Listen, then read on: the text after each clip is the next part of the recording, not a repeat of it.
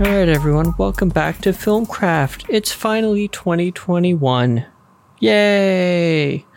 So let's start this off with the question, Latif. How high are your hopes for 2021 versus the essential garbage fire that was 2020? I think it might be one of the best years in Ever? in the last millennia. Well, I think it might be one of the best years of the last 2 years. Those are very low standards. Yeah, I'm not expecting much, if I'm being honest. Basically, as long as this pandemic is behind us by the end of the year, I'm good with that. I can do another, call it like 8 months of this, but after that, I don't know. I might start losing it.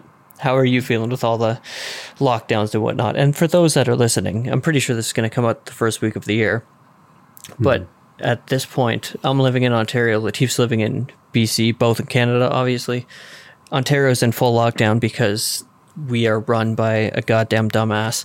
And from what I can tell, BC's doing a little bit better, but they're still in lockdown. Personally, it's honestly not that big of a deal for me. I'm able to still function. You know, I work from home. I go for walks when I am able to, and I have my coffee. So, you know, I think there are people who are having much harder time than I am. And then there are people out there who are like, I can't do things. And they're like fucking complaining with their plumbing and heating and Amazon and bullshit. Entitled bastards. I'm just talking about normal people at home who are like, I'm bored. Shut up, go read a book. Yeah, but I'm doing okay. That's good. That's good. And with the spirit of this whole thing, what we decided to do for this episode was just have a look back at the year 2020 and just start with a kind of clean slate going forward and start in a way where we just, kind of talk about the positive side of last year, like what we felt we accomplished, what we maybe do better than we did before, and even get into what we saw, what we liked the most. Just a nice light episode to start off 2021 in comparative to the 10,000 pounds on each shoulder that we all wore through 2020. So, Latif, just off the top of your head, what'd you think of 2020, man? My 2019 was much worse than my 2020. 2020 didn't have, like, amazing moments either, but, it was a much better year than 2019 was, I guess. But, everything is relative. I think, there are people who are, going through this horrible time, and then maybe some other shit happens that's even worse on top of that, Like, your cat dies, and it's also the pandemic. Like, that sucks. I think, if the only bad thing is this, then it's not really that bad. And it's just going to prepare you for, like, the shitty things that happen in life later on anyways. I'd like to... In my mind, you just gave like the neutral planet of answers from Futurama. But no, I think that's a good thing. I mean, the sentiment of we're all going to come out of this better and what doesn't kill you only makes you stronger. I think that's going to be true because if, in 20 years we all have kids or, apprentices or whatever, people that we're nurturing into the new world, and they're ever like, oh man, my fucking Google brain chip malfunctioned and my alarm didn't go off. Be like, yeah, we lived through a year that was killing people all the time and we couldn't go outside. It's not that bad. So in a sense, I mean, silver lining, right? It's a learning experience, if anything. Totally.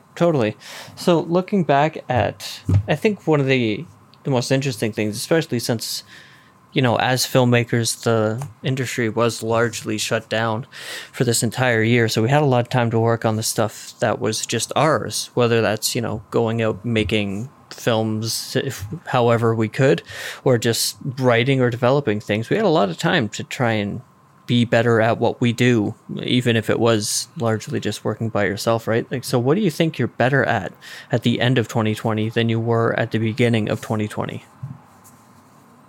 I think maybe being consistent with writing, for sure.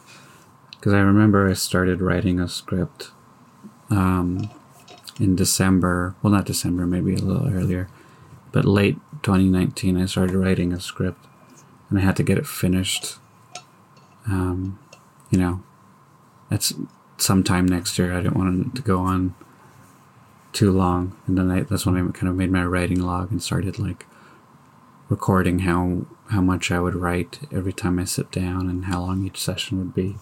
And it was a good way to like keep myself on track. But I think it kind of built a, internal motor when I would sit down and write, and because you do it so much, it kind of becomes a habit. So every time you write, you end up producing a similar amount of work or spending a similar amount of time. And I think with writing, especially if you don't make it into a habit, it's hard to stay consistent. So that was one thing I worked on a little and made a little stronger in myself, I guess. Yeah, definitely. You started off the year by writing a script that was like 250 pages or something, right? It was 180-ish, I think. Not 250. That's a lot. Even 180. That's a beefy script, man. It is, but I think it's called for. Like, I think if I made that story, but it's a huge story that spans over several decades with like 2 main characters. So if I was writing like a therapist drama that takes place in a high school and there's like 1 kid and it was like 300 pages, then I probably would need to look at that again. But based on the subject matter and stuff, I think it's fair for it to be a little longer. Yeah. Yeah. I mean, when you have something generational, generally you have a lot more story to tell. I actually rewatched Zodiac last night, which is even better than I remember it. That movie is really, really good. And I remember thinking, it's long. It's over 2.5 hours, but it never felt like that. And I think one of the ways that it achieves that is it does that, not so much generational, but there's a large passage of time in it, right? And so by having this large passage of time, you get things that are always fresh because the story is constantly evolving. The serial killer is doing new things and you get the idea, right? But also by constantly shifting the main character, by the end of it, I was like, I remember pretty much everything that happens in this movie, but witnessing again, I was just amazed. It never felt boring. It always kept my interest. And I was like, I feel like these kind of tools it's using, the large amount of time and shifting the main character through different points in the story really helps it with that. So I couldn't agree more. Like if it was just on Robert Downey Jr.'s character, 2.5 hours might have been like, okay, maybe we don't need this amount of time, but it really works the way that they did it and how I can assume that you've done this script you're talking about now. Yeah. And it's just a first draft. Like I'm hoping to refine it and make it a little tighter. It always changes. But, like the bad thing would be if I'm like, oh, I'm just going to refine it and it ends up like 20 pages longer. that would be like the wrong move. Yeah, I was going to ask, do you think anyone ever rewrites and says, I'm going to make this a bit looser? Like, I don't think I've ever heard something like that before. I'm sure someone's tried doing something like that. But do you think it was successful? Maybe. Who knows? Maybe someone like wrote it and it's just so robotic because it just gets to the point too quickly and there's no like nuance to it and they wanted to add a little more, so they loosened it up. Who knows? Yeah, yep, totally fair. Yeah, it's funny that you should mention the like consistency in writing because being aside from when I was traveling Asia at the start of the year, which looking back at it, it was just literally could not have picked a worse time to travel Asia.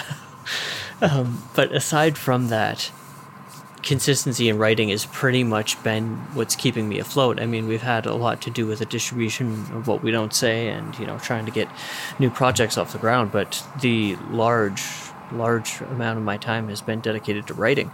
And I've never found consistency to be an issue with me, especially with writing. Like, I really enjoy writing, and sitting down to do it isn't that much of a chore for me, but it was interesting the way that the just habit of writing consistently for me literally became like a lifeline because, the wife and I get back from Asia. We literally don't have anywhere to go, so we have to live with her parents. We quit our day jobs to go travel Asia with the idea that once we were done Asia, we'd be able to get a new job, no problem, because obviously the world isn't going to go into a pandemic. But all this happens, and then I remember days where I didn't write. I'm just like, what did I do today? Played some video games. I watched a movie. Days where I don't write suck. And literally it became like, if I didn't write, I probably had a bad day. Did you have anything like that? Not exactly. Because it sounds like for you, like you need to always kind of be writing. Doing something, yeah.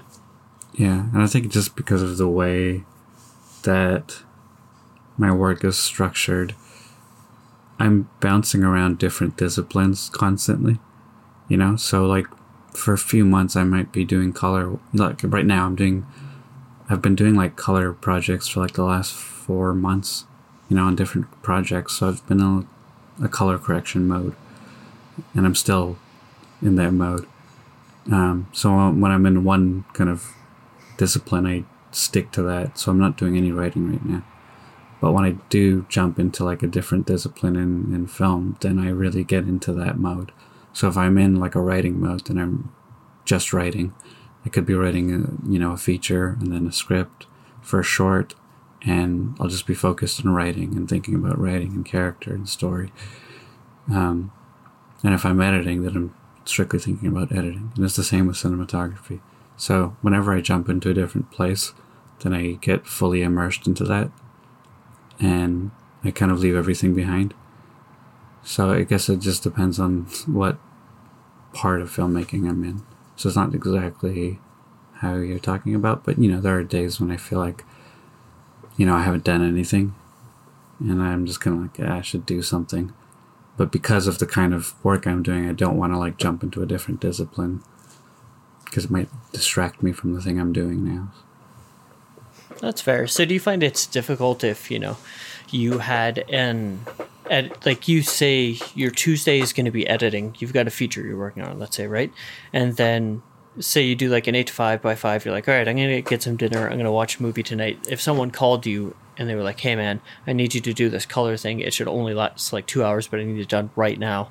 Do you find it difficult to jump from one thing to another in the same day? Or would you just like to the point where you would say, look, I can't do this right now, I don't have the time? Or does your brain, like how does your brain react to jumping back and forth? Is there a reason you avoid it so much? Not necessarily like that. Like if I'm working on a script and then someone calls me and says, hey, could you color this music video for me? That wouldn't be an issue for me. I could jump into it.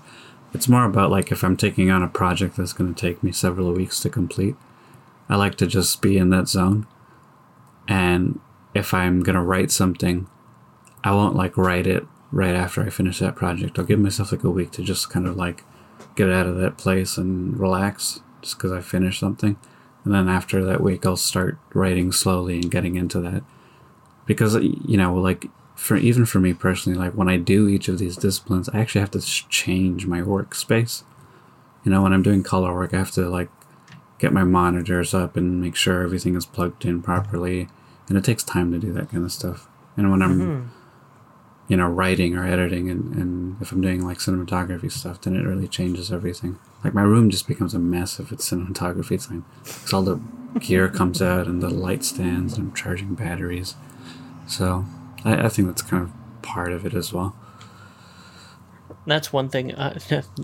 Since you mentioned the cinematography, it's something that I actually honestly talk to about my wife all the time, because whenever Latifah and I shoot a movie, we kind of use, or we did use, the house that I had in Vancouver as ground central.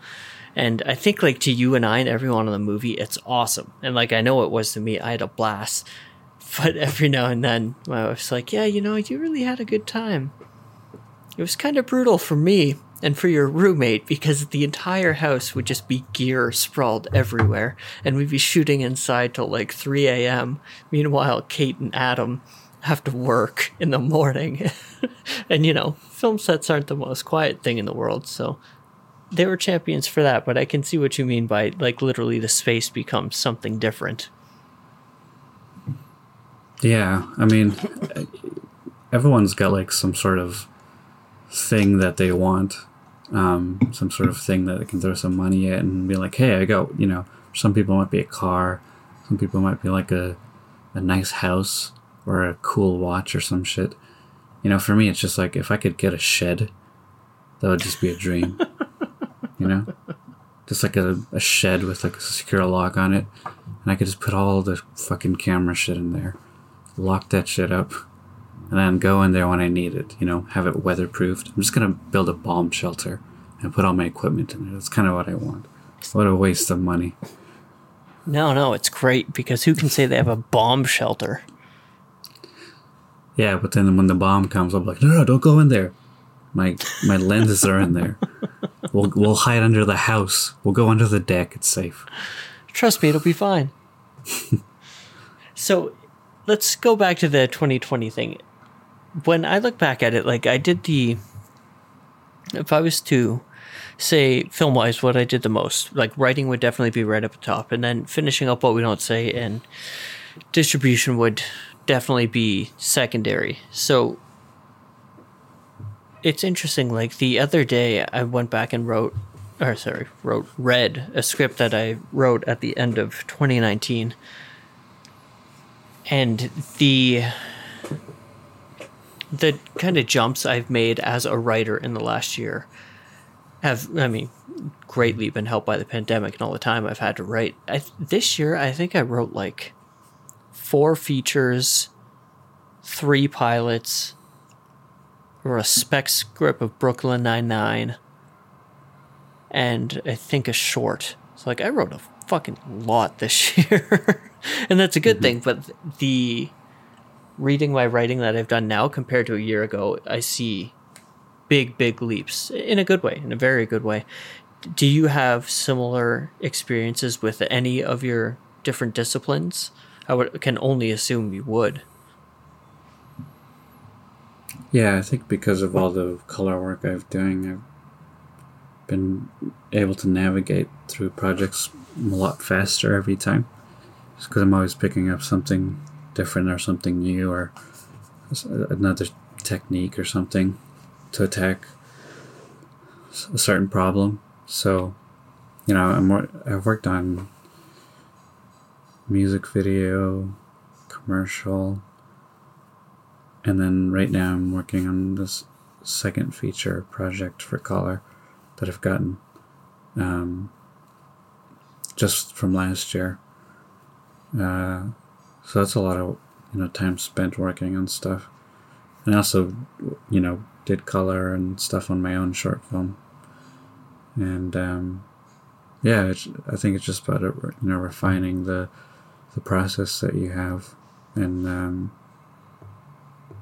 whatever comes at me next, I think there'll be a substantial growth, and not just in technical skill, but also just in your eye and aesthetics. The more you do something, the quicker you're able to like mentally process what the steps you have to take are. So, but that's not something I can measure. I'm just kind of speculating. Yeah, definitely. It's interesting that you say that, because I was going to say, like, to me, it largely feels like a growing of intuition. And to look back at it again, looking at it through the writing lens, I think the few things that helps me the most is rewriting. I find actually makes me a much better writer than writing a first draft. I think, writing a first draft is really, really hard. I find it a lot harder than doing rewrites. But when I do a rewrite, especially when it's something of mine, going back and like seeing the writer I was at that time and seeing the ways I can improve it, and then the ways I do improve it are such a huge thing that really helps that intuition in me grow. And then couple that together with reading scripts and kind of seeing what you like stylistically and how it reads and borrowing from that, and also seeing things that really don't work and saying like, this reads like dog shit, I have to avoid this X, Y, and Z. I find that helps a lot. And then just learning more about the craft of writing, like when you take those two things and then couple it with rewriting, to me that's really where the biggest growth in that technique and, like I mentioned, the just intuition comes from. So if you were to take that and translate it to something that's a little bit more technical, like editing or color or something like that, where do you find your biggest leaps of intuition come from? If that, I know that's a kind of abstract question, but you know what I'm talking about? I don't know. I mean, intuition is kind of a weird word to, I guess, decipher as well, because it's not necessarily. It's like kind of making a quick guess on something using like knowledge that you're not consciously processing. Like you just look at something and you're making like a snap judgment based on like what you're perceiving very quickly. Mm-hmm. So I guess it would be like almost like bolstering up your confidence in a weird way. I mean, I think that's really what it is, just like learning to be more confident in your snap judgments on things. But it's kind of a combination of past experience as well as looking at all the variables and knowing what's going to work and what's not. For me, I guess one of them would be actually lighting, because working on that short film I did, it's a lot of lighting choices that I made that I'm really happy with. When the film was finished and I was looking at all of it, and a lot of it was just kind of just experiencing the places I was in and just looking at everything and being like, that's good, I like this, kind of throwing it all together. And then you just kind of work on it as you shoot something. And lighting is one of those things, though, where you are making judgments based on what you're seeing. So you have to be very clear and also quick about like what you like and what you don't like. So I think that's definitely one thing that I got a little better at spotting, probably. Yeah, and I think that's something that's just coupled together with trial and error, right? Like, I can only imagine lighting is a pretty extreme version of, you just have to try it and see how it turns out and see what you think of it. Like, I can only imagine that looking at diagrams and looking at examples and looking at ways that other people have done it, like, that's probably very useful. But until you really sit down and like say, let's fucking do this, and you try it, you don't really learn that much. Am I in the ballpark of that? I mean, somewhat. When you're starting, I think there's going to be a lot of trial and error, but the more you do it, you'll still make mistakes, but you usually want the first thing you try to do be as close as to the mark as possible. So it's really about taking the leap and making a guess on what you think is going to work, but ideally you want them to be close to the mark, and not to be like way off of the intention. And I guess it's more about like trying to hit the target as well as you can, as opposed to trying to like get it right or wrong. I think it becomes more about accuracy the more you do it. What's your thoughts in terms of just call it artistic direct trajectory and growth? Like, how do you feel about it in that sense? you're given a lot of free time to do stuff, so you might as well take advantage of it. Making a film was definitely a huge part of that. I think it was a difficult time to do anything, so the fact that I was able to bring out a short film before the year was over, I was very happy with. The people, I'm sure there's tons of people out there who are writing scripts and stuff, because it seems like the best time to do that. So any little work like that is going to be an upgrade, but even just like being able to sit and watch movies, I think that's another good thing. And it kind of expanding the different films you've seen.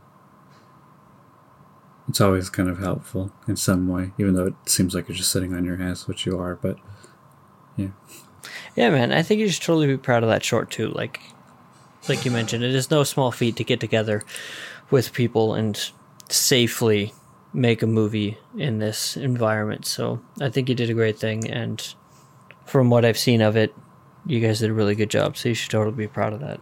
Yeah, it was hectic to get it all made, but I had a lot of fun, and I was really grateful to all the actors who worked on it, and they all did an amazing job, and excited to have them watch it, because I think a lot of them hadn't been working at all, so it was like really exciting for them to like shoot something and work on a project. And one of my friends is in the film, and he's never acted before, and he was so kind of surprised when he saw the film finally, because he's always in the scene. He's never getting to see what anything looks like, so it was like a huge surprise for him. It was exciting. Yeah. Totally, man. I can't wait to see it, and I can't wait to see what success you guys have on the festival circuit with it. And also that gives a little transition into, I think it would just be fun for us to say what we thought of the movies we saw in 2020. Like, if just off the top of your head, what's your highlights for 2020? Best movies or movie experiences? Well, I watched this indie film, I think it came out in 2006, by Miranda July, called Me and You and Everyone We Know. I think it was her first feature film, and I thought it was really good. Regular people going through some stuff in their lives, but it was kind of a sweet, interesting, independent film. It had a very unique kind of style, and I really liked the acting, and there were, just interesting scenarios. It felt like it had like a very clear voice. It didn't feel like kind of like a independent film that lacked some sort of personality or something. That just kind of felt like an indie film. I thought you could feel the filmmaker behind the film very clearly. So if anyone wants to see something like that, then that would be my recommendation. I thought it was a really good film. Cool. And what about ones that came, like, if we were having our own Oscars, what would you say is your best 2020 movie? Or even if you want to do like best 2 or 3. Let me look at the list. Tenet, that came out. I didn't watch that. I was going to say, you totally didn't see that. No. I don't like Inception, so I'm probably not going to like Tenet. Yeah, I just watched Tenet, and I think if you didn't like Inception, odds of you liking Tenet are quite low. Yeah. I might get around to it. I mean, before we get into that list, I just wanted to say, I remember, I think it was this year actually, I watched that Christopher Nolan movie called Insomnia. I haven't seen that one. How is it? Man, I did not like that movie at all. Really? What about it? I don't know. I can't put my finger on it. I got through half of it, and then I just turned it off. And then I was like eating something, and I thought, well, maybe it gets better. And then I finished the movie, and I like really regretted finishing the film. No way. Yeah, I don't like it at all. Huh. Interesting. So was it just like the story didn't resonate with you, or what was it? I found it kind of boring. Maybe I was just in the wrong mood for it. but that wrong mood has ruined that movie for me. I don't think I could ever watch it again. So, yeah, I don't know. It just wasn't for me. Yeah, fair enough. Yeah, I mean, I think Mank was like the only one I can think of off the top of my head that I actually watched. The David Fincher film. Mm-hmm. And give us a little, one or two liner for it. What'd you think? Well, I don't want to spoil anything, but there's a couple scenes in that film where I thought the editing was just unreal. Complicated stuff, but they did it so kind of smoothly and kind of stitched the scene together in a way that I thought was just unreal. But, so that's actually leads me to a question, because I think you told me that yesterday. What about it? It might be difficult without spoilers, but what about this scene makes you say, like, holy crap, the editing in this is great? Well, I think it's timing.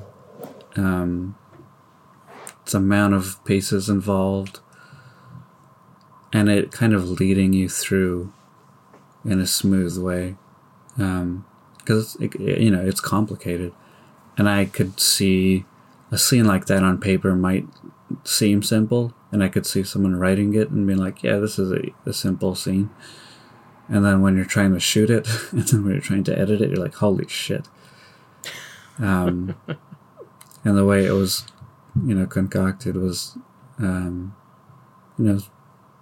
with I guess like a perfect touch. It's one of those things you'd expect from a David Fincher film, because he has moments like this in his other movies as well. But I just remember when the scene ended, I was like, shit, that's great. And I went back and watched it again. But I don't want to go into it too much. But I enjoyed the film. It's the kind of subject matter I'm interested in anyways. I like that kind of, early 1940s, 1950s, 1930s movie industry kind of stuff. It's in my wheelhouse. And I mean, as far as how it looks, Fincher nailed all of that too. Even right down to like his framing and how the camera moves and everything, it feels like that era. I thought he did a really, really good job in that aspect. Yeah, I mean, it's got like a very interesting look to it. I definitely agreed. I've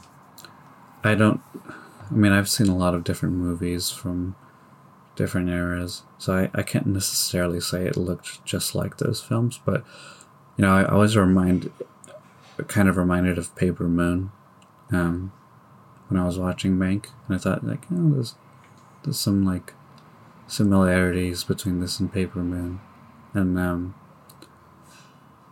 I like that movie as well too. But yeah, I think like it was a great looking film, and you probably should watch Citizen Kane before you watch it, just because it would make sense, because you'd be like, what the fuck are they talking about?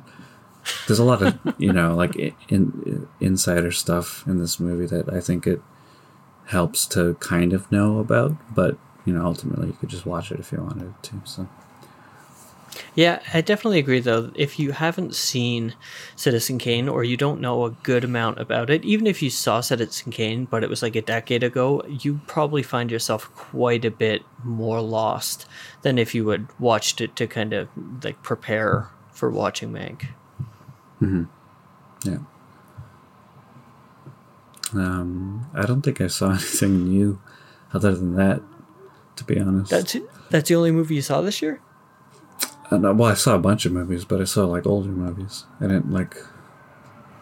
There was nothing new that came out that I wanted to watch, anyways. So, I think the only other one was the new Miranda July movie called Kajillion. Yeah, I want to see that one, but I haven't gotten around to that yet. But I guess Wonder Woman came out, but I'm not gonna fucking watch that. I haven't even seen the first one. And I'm definitely not going to see this new one. I don't mean to shit on these movies, but like I'm a grown adult person, so I'm not gonna watch that. Well, I was gonna say I'm gonna give some reviews of some movies, and one of them's gonna be of Wonder Woman. So trust me, Latif. Spoiler alert: don't watch it. It sucks shit. So just Mank recommend. Yeah. Why not? Yeah. No, that's good. That's good, man. I mean, a Fincher movie is always a good one to recommend. As far as, honestly, like I was thinking about it last night, and I haven't seen every movie that came out this year. I mean, far from it. Well, closer than other years, I guess, because not much came out in 2020. But honestly, I think the best movie I saw last year was the new Borat movie. If you haven't seen it, you got to watch the new Borat movie. It's actually really, really well done. It's hilarious, as you would probably expect it to be, coming from Sacha Baron Cohen. But yeah, it's hilarious. It's got a ton to say about the world. It's so freakishly timely, and it's got just a great spin on what 2020 is. Yeah, Borat for me would probably be movie of the year. I also watched that movie, Palm Springs, that like indie darling one that came out of Sundance, I think it was. Hi, Ninja Brian, you finally talking to the audience? Yeah, I bet you could pick that up on the mic. Leave that in. But yeah, I watched Palm Springs the other day, and I thought that one was really, really good too. So those would be my top two of the year for sure. Again, haven't seen them all, but definitely those. I have a bottom two as well. Wonder Woman 1984 was a just gigantic pile of shit. And like I thought the first one was okay, it's Citizen Kane compared to this. But yeah, oh man, the second one's a dumpster fire. Like anyone listening to this that liked the first Wonder Woman and liked what the first Wonder Woman was, you're gonna hate the second one. It like 1 out of 10, it was terrible. And then one that you and I actually talked about on the podcast a little bit was that Everything He Wanted, that one that came out like earlier in the year, the Anne Hathaway, Ben Affleck movie. Mm-hmm. That thing is, there's a lot wrong with that movie, but I give it not as bad as Wonder Woman 84, especially given the resources that you would have to make a movie like Wonder Woman. So yeah, honestly, worst movie of the year, Wonder Woman. Gigantic pile of shit. Don't watch it. I have nothing to say. Actually, I'll take that back. No one watch it except Latif. Latif, I want you to watch Wonder Woman 1984. I will buy it for you. You would be wasting your own money. I know I would be.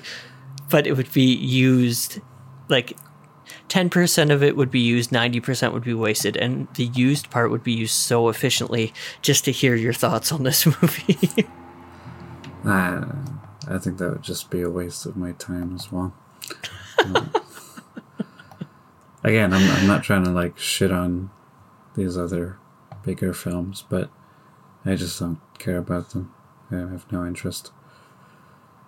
Yeah, I think that I kind of put Tenet into that category too. I'm just not really interested. Ooh.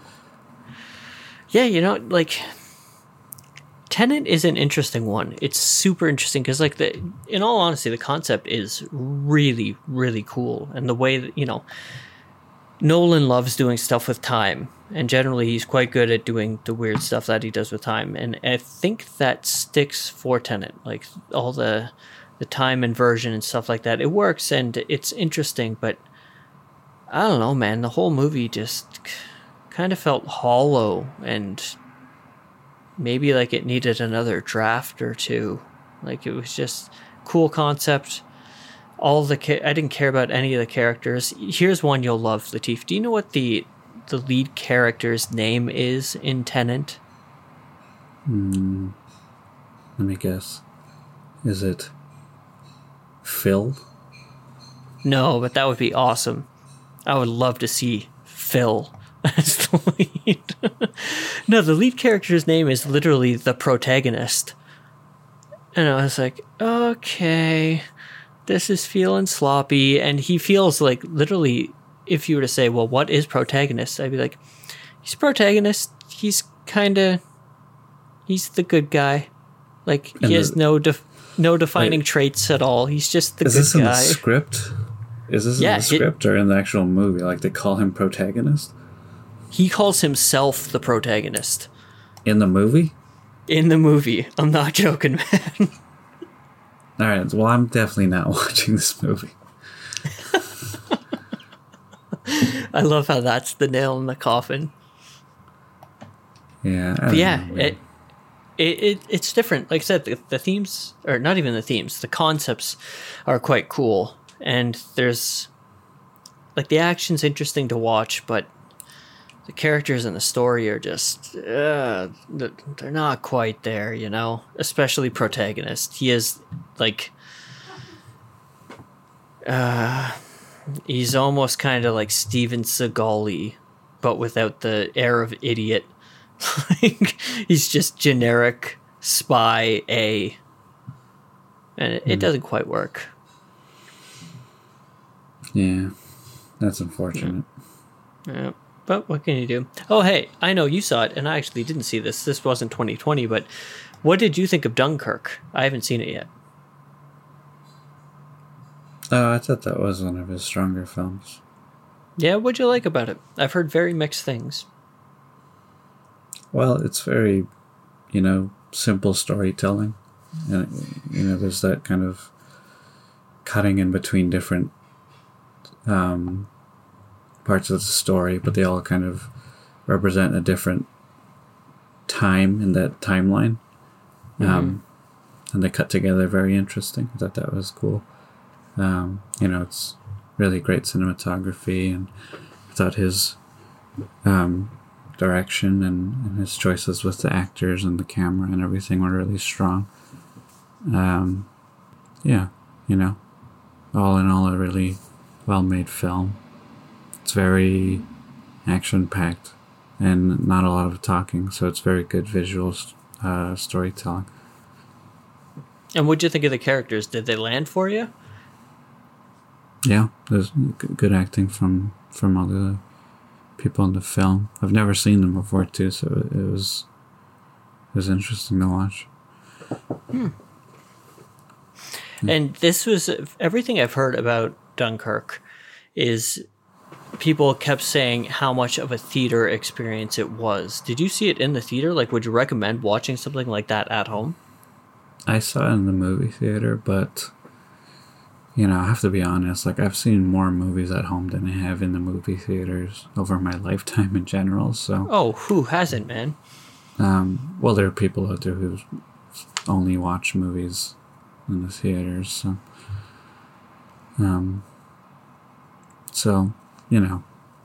just get a big screen and some good speakers and you should be fine.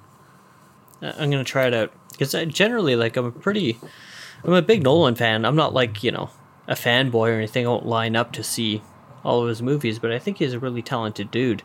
And I've heard very, very mixed things on Dunkirk, but also very mixed things and the opposite mixed for Tenet. So I think if Tenet didn't really land for me and you're praising Dunkirk, then that might be one that I have to check out.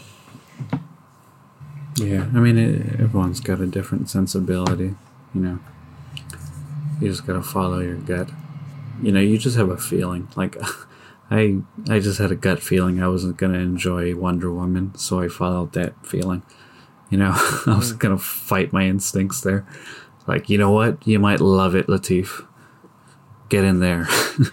Well, it's funny you should say that. I had a gut feeling that Wonder Woman 1984 was gonna be somewhere between the bad to okay range. And I fought through that because I was curious and I was just catastrophically disappointed. Yeah. I think there's so many movies out there as well. I'm trying to go back and look at things I might have missed and stuff and kind of digging a little deeper instead of going to the usual suspects. I don't think I could really watch any more superhero movies. Yeah, I'm not gonna lie, they're starting to reach their the limit with me as well. Yeah, I mean, I've never really loved them in general. Maybe if I was younger, like in high school or something, I'd enjoy them more, but I don't know.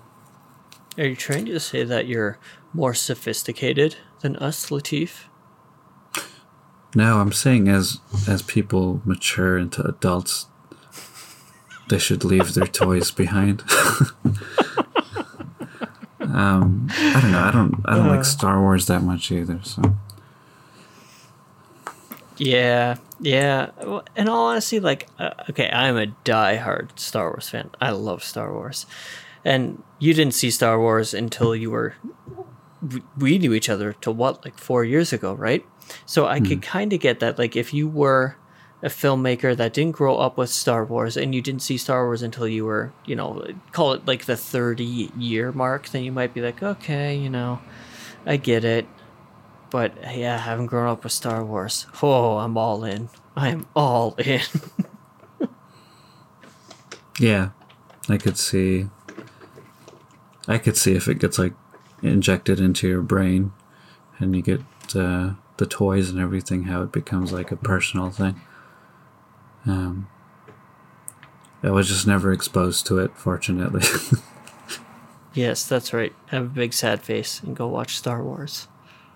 All right. Well, yeah, I mean, do you have any last thoughts looking back at 2020? Does it fill you with any emotions you just need to get out? Like, what's your gut feeling about the year? You know, I'm pretty grateful. You know, I made it through the year, and so did everyone in my family. I don't know. I think most people over exaggerate things grossly when they, just from like speaking to even to like describing experiences. And I try to be as realistic about things as I can be. And I honestly don't think it was like this giant nightmare. From a personal perspective, which is really the only perspective I have in life when it comes to anything. I can't speak about what it was like for other people or how it affected society because I was just in my bubble. So I think it's good that you can have such a level-headed approach to it too, because especially in a year that had all the craziness that 2020 was, I think it's really, really easy to get wrapped up in all the ways that 2020 sucked and drag yourself down with it. So the more people that can come at it with that same level-headed approach, I think we're going to be better off for it. Yeah. This has been the look back of 2020, Filmcraft style. The next episode, we'll do something going forward that's awesome instead of looking back and making awesome. It's going to be awesome. And if anyone is like annoyed that I keep shitting on Star Wars and Marvel comic movies and stuff, I still watch children's cartoons, so you can shit on me for that. What's your favorite cartoon? Well, I guess they're not really children's cartoons, but I like The Simpsons, I like Futurama, I like Bob's Burgers. Oh, yeah. You know? So you can be like, yeah, well, you watch fucking cartoons, loser. And then, cool. Cool. All right. Well, yeah, guys. Thanks for tuning in, and we'll see you next week. Yeah. Oh, Happy New Year and holidays and all that crap, too.